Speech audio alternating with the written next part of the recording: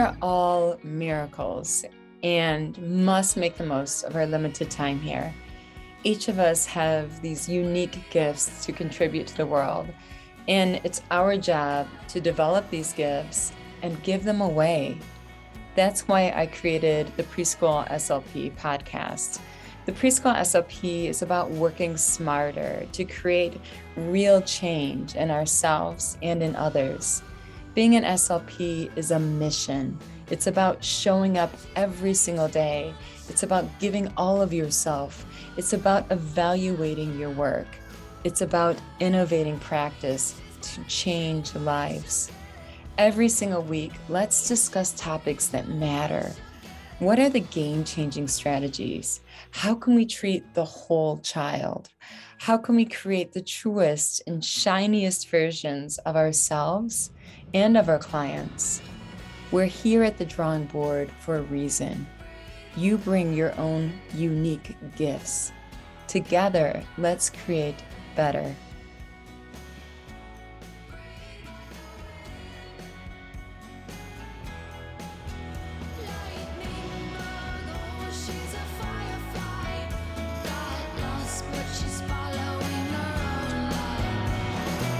So today, I'm so happy that you're here today because we are going to dive deep into the research and answer a really important question.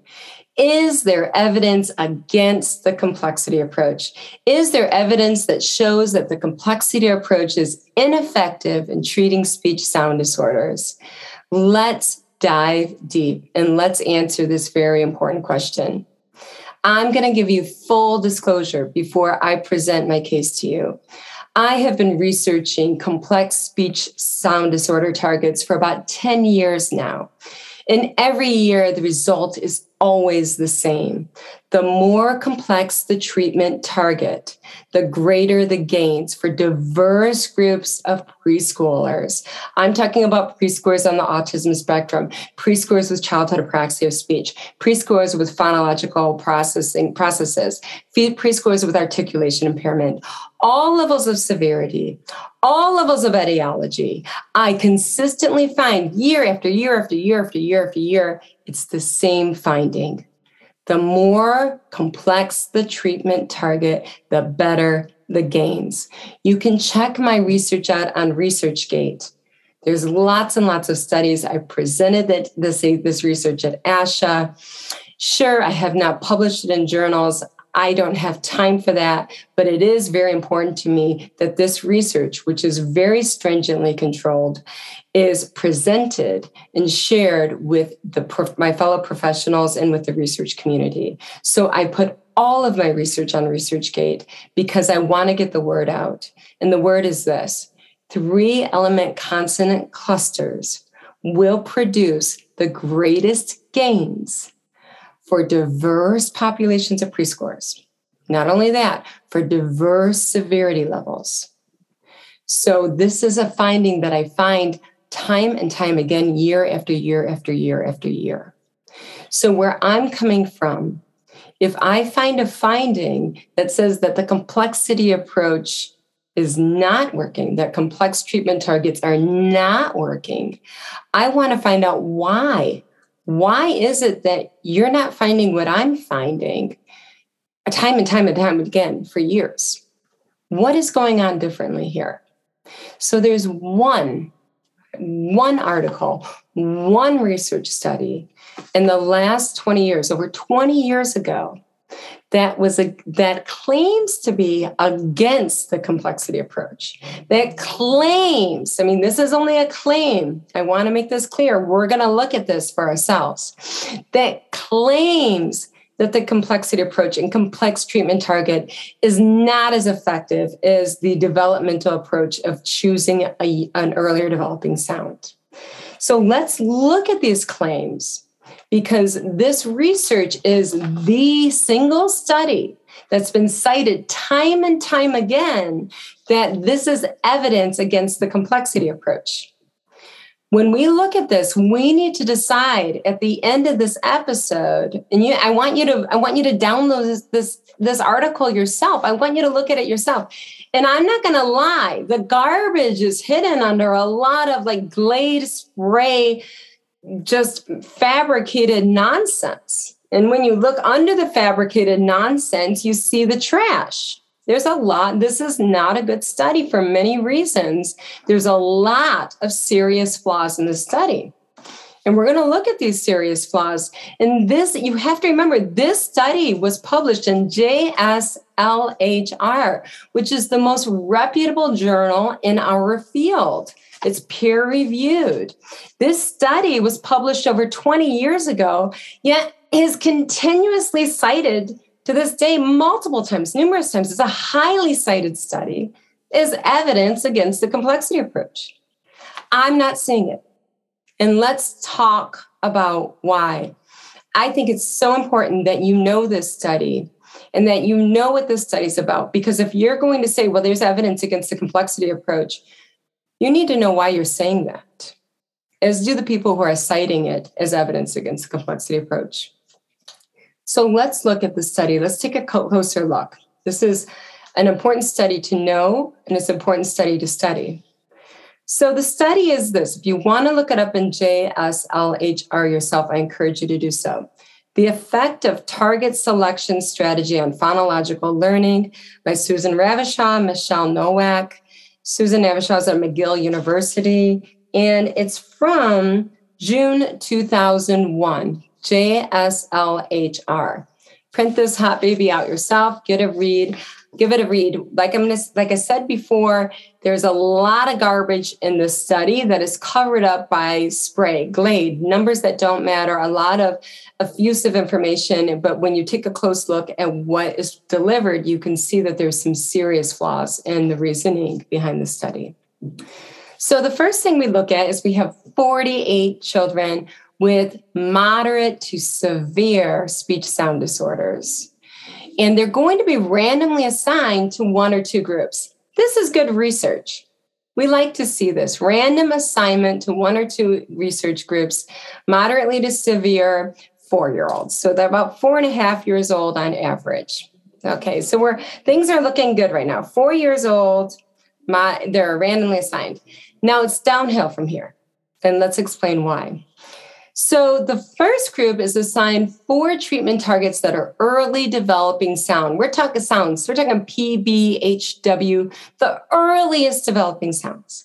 But we're going to compare that to the other group that's assigned the 4 latest developing sounds. So they're assigned the R, the TH, the CH, the JA, the L, late developing sounds, right?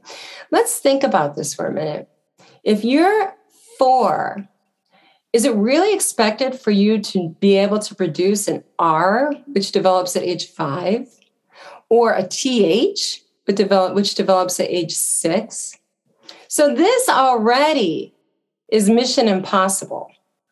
And the reason it's mission impossible is because what they're going to measure at the end is, did the child master the R in 3 months? Did the child master the TH voiceless in 3 months? The child, that's not even developmentally appropriate, let alone the fact, this is a 4-year-old. Those are age 5, age 6 treatment targets. But let alone, this is a child with moderate to severe speech sound disorder. So you want them to be able to, in 3 months, perform it above age expectation. So this is a problem already. The treatment targets, that's not really the problem. The problem is the goal is that they're going to be able to produce the treatment targets correctly. That's the problem. So we're going to go against developmental norms, and we're going to do it even though we have moderate to severe level of speech sound disorder. Mission impossible. And this is a second problem. They say, well, this is us looking at the complexity approach. Well, the complexity approach, what Garrett and what the other researchers like Jennifer Taps and Lynn Williams with the complexity approach, what they advocate are clusters, not single sounds, using cluster targets. And the reason we're using cluster targets is because you're doing acrobatics in the mouth. They not only cluster targets, you're using cluster targets that are extremely different from each other. So you're having a child produce, for instance, an S where the airflow is shh, where it's obstructed, and they're going to an L sound in which the airflow is gliding across the tongue. They're doing Cirque du Soleil in the mouth, and in doing that complex motor movement, you have a cascading impact in which all the earlier sounds naturally develop. So this isn't the complexity approach, but Ravachol claims that this is what Garrett would propose, and the complexity approach people would compose doing is singletons. That's not the case. They actually would like clusters. So we have some problems already.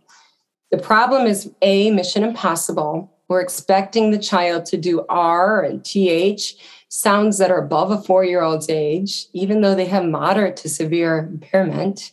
Add to that. 2, the other problem is we're not using clusters. Garrett would recommend clusters. So if it was Garrett, she would go for 2-element clusters. That would be her goal. I always say go for 3 by any means possible. So that's where we differ. I'm a bit more ambitious than what Garrett or Jennifer Taps would recommend, because my research has found that 3-element clusters, you're getting about double the gains than if you go for 2. So now let's look back to the research. So we have a couple problems with the intervention. Now this intervention better be really good, right? Because we are going to have these children with moderate severe impairment. They're going to perform in 3 months with once weekly 30 to 40 minute session, only one time weekly. And we know that more sessions in a week is better than one, but only one therapy session a week. And in 3 months, they're going to be doing above age expectation sounds. I mean, this is exciting. Okay. What kind of intervention are they going to use? Because this intervention must be like, wow. If I had an intervention where I could take children with moderate to severe speech sound disorders and I could have them doing the R and the TH and the cha and the ja in 3 months, I mean, hello, I would be filthy rich. I would be like eating organic raspberries by the pounds. I would have a kitchen full of organic grass-fed cage eggs. That's what my kitchen would look like. I would be so rich. It's mission impossible. No intervention approach could get those results. But this is about the complexity approach, supposedly. Now we're so off from the complexity approach, but that's what she claims. So, okay, let's see what happens next. Let's look at this intervention because it must be darn good. When you look at the intervention, it's the old-fashioned intervention, the kind you see from the Easy Does It for Apraxia book. This is the kind where it's like we start at syllables, then we go to words, then we go to phrases, then we go to sentences. Whoa, maybe we go to the conversational level. Old-fashioned therapy, discrete trial. Might add a bowling game in there and say a word 10 times when you knock the pen over. So we know that doesn't get those results in 3 months. That I don't know how this is going to work, but this is we'll see. But we'll see. We got to get to how this applies to the complexity approach. I don't see it. What I see are 2 things: mission impossible, by any approach, but they're using an old-fashioned approach that works kind of well. Okay. And then I also see that it's not even a complexity approach they're using singleton sounds, which a complexity approach would use clusters. But, okay, let's see what happens next. Then, this gets even more exciting. They go into, well, how are we going to compare the 2 intervention groups, right? Well, let's see which sounds develop first. So we found that those children that got the PBMW, now think about that. This is like the 5K, okay? This is a short race. These sounds come really easily. They develop first. These are the stops. They're the bottom staircase. They come in quickly. Let's compare, did they get these sounds versus this group? Did you guys get the R and the L and the TH and the cha and the ja in 3 months? Well, look at this. Would you look at this? These children that got the P, they got it You know what? That child over there with the R as the treatment target didn't get it. We gave him 3 months, this 4-year-old 3 months to learn it. And we gave them 1 weekly 30, 40-minute session. What? Ergo, the complexity approach does not work. So this is hilarious to me, kind of hilarious, because you're comparing a 5K to a marathon. Have you worked on R's with 4-year-olds with moderate to severe speech impairment?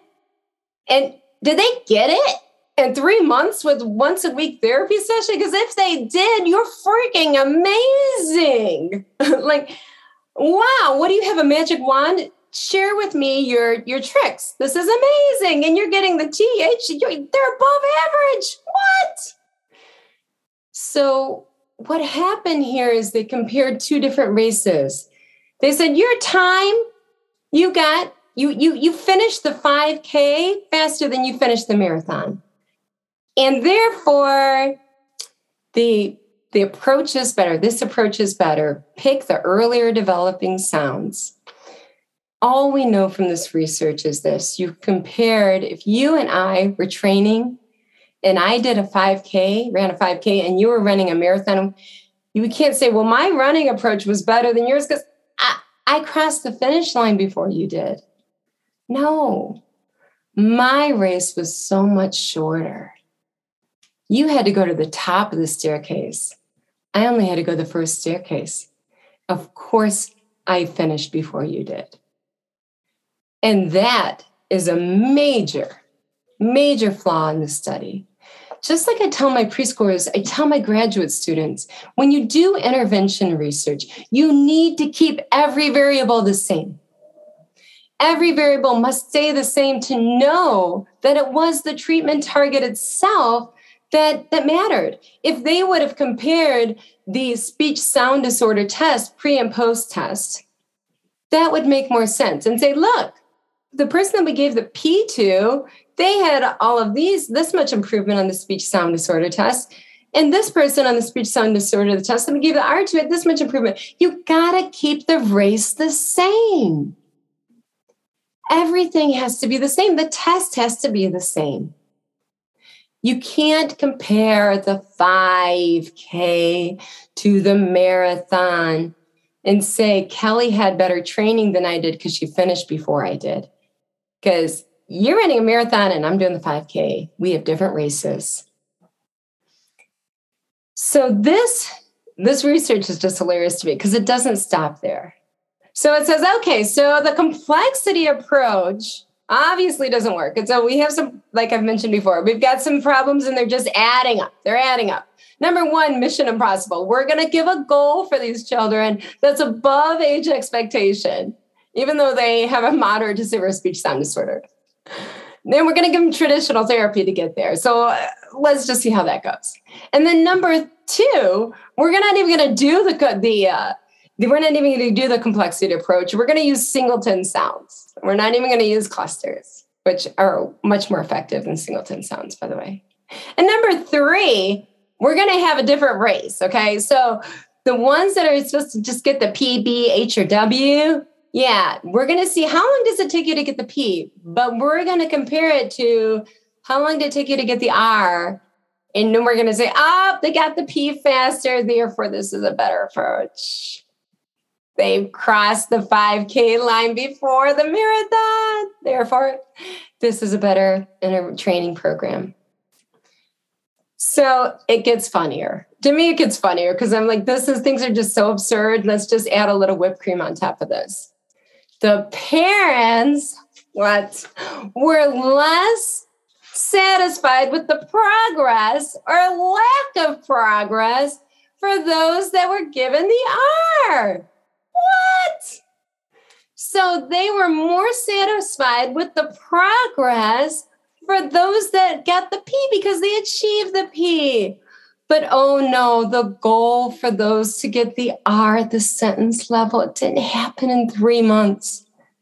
So parents who knew nothing about speech sound disorder, who knew nothing about realistic expectations, were given a goal. It was like false advertising. that's completely unrealistic, that's completely unachievable. No one can get these results. And then they were not satisfied because that result was not achieved. That goal was not achieved that they were given as a 3-month goal. So my point in all of this is that we need to critically look at the research, and we need to read it for ourselves.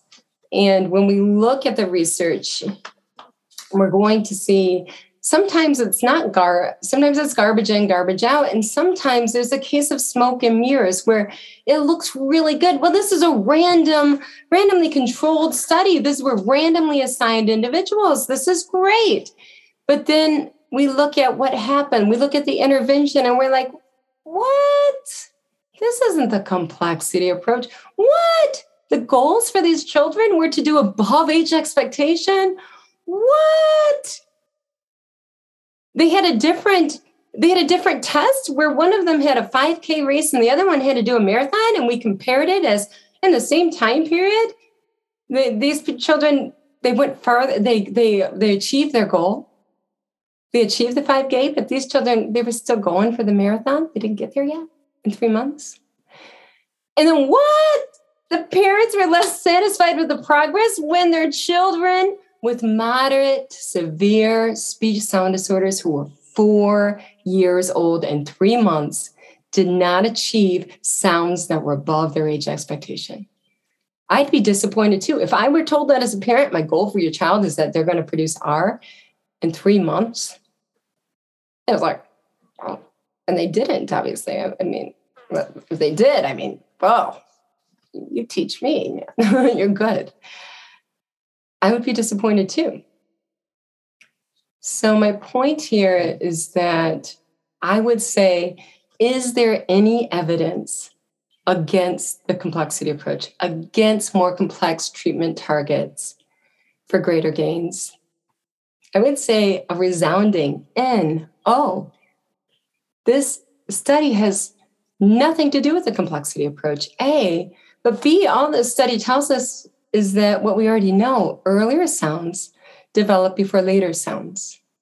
When I work with 3-year-olds and I have these SKR, SKW, 3-element blends that we do in therapy, right? And they love therapy, and the parents in my study are very happy with the gains, right? They don't make gains on R and 3-element blends and even clusters. That's later. That's the top of the staircase. What do? They make gains on the stop sounds. Then they make gains on the fricatives. And next they make gains on the affricates. And next they make gains on the 2-element clusters. And then the 3-element clusters. We do not change the order of development around languages all over the world. We're not that powerful. But what we do is these children run up the stairs instead of crawling up the stairs. As Lynn Williams said, we're taking a firework to their rock.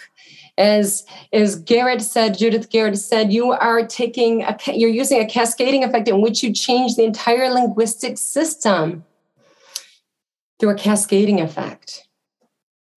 That's what you're doing. That's what it's about. So this study, this is called an example of false causation, in which correlation does not equal causation. The fact that earlier sounds develop before later sounds does not mean the complexity approach doesn't work. When I do the complexity approach, guess what happens? In 3 months, the PBWH develop. My findings are the same as Ravishaw's. Earlier sounds always develop before later ones, unless you have a motor speech disorder in which there's an atypical order of development due to neurological difference. So thank you so much for joining me today. And I just want you to know I have a very open mind when it comes to research and learning. But in this situation, I think that sometimes you have to be very critical. And even with a very, very open mind, when you see that there's serious flaws in research, you have to address those flaws instead of taking what the abstract says at face value. Okay? But thank you so much. I want you to take this knowledge, roll up your sleeves and go ahead and make the world a better place, one child at a time. And if you haven't got my book yet, get my book. You will love it. It is by far, I'm going to say this, if you don't agree, the best approach out there in treating speech sound disorders, not only in the gains that you're going to get in terms of quantity, but qualitatively. There's over 100 video clips in the book, and the video clips are the highest quality therapy you will see in treating speech sound disorders. And I want you to take that therapy that you're going to see, those 100 clips, and I want you to do better. I know you can do better. I know that you have gifts that my graduate students and myself that we don't have. You have these unique talents, these unique superpowers. And I want you to evolve and innovate therapy, and I know you will. But you got to get the book. The book is going to give you so much. All right. See you next week.